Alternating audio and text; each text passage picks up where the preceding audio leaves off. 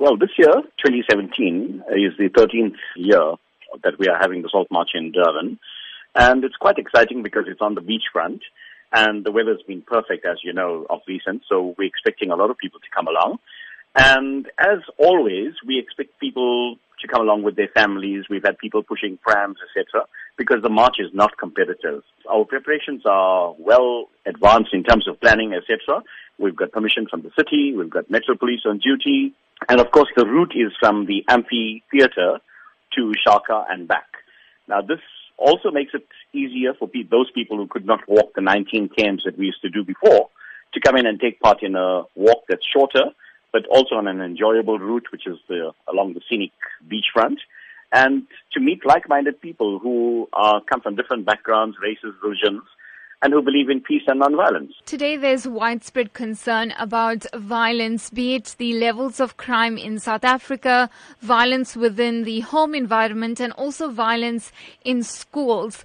That message of non-violence, then, how important is it that it reaches all South Africans? You know, it's really whether we want to accept the message or not.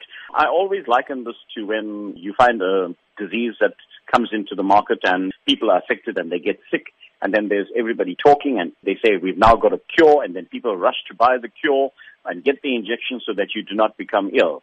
Now, violence is a disease, and the cure has been given to us by many leaders, from Nelson Mandela to Chief Albert Luthuli to Martin Luther King, and by Gandhi. And it's proven that non-violence would lead to happiness and, a peaceful situation. So I think it's time for people to embrace what is already there in front of you. We know that non-violence and peace are the ways to make this world work and for people to get on well, but we don't embrace it.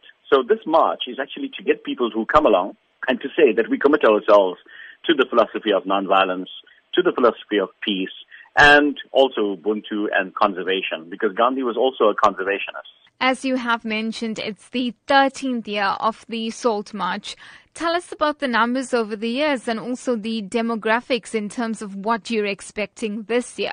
We have a core group of 1,000 people that always pitch up.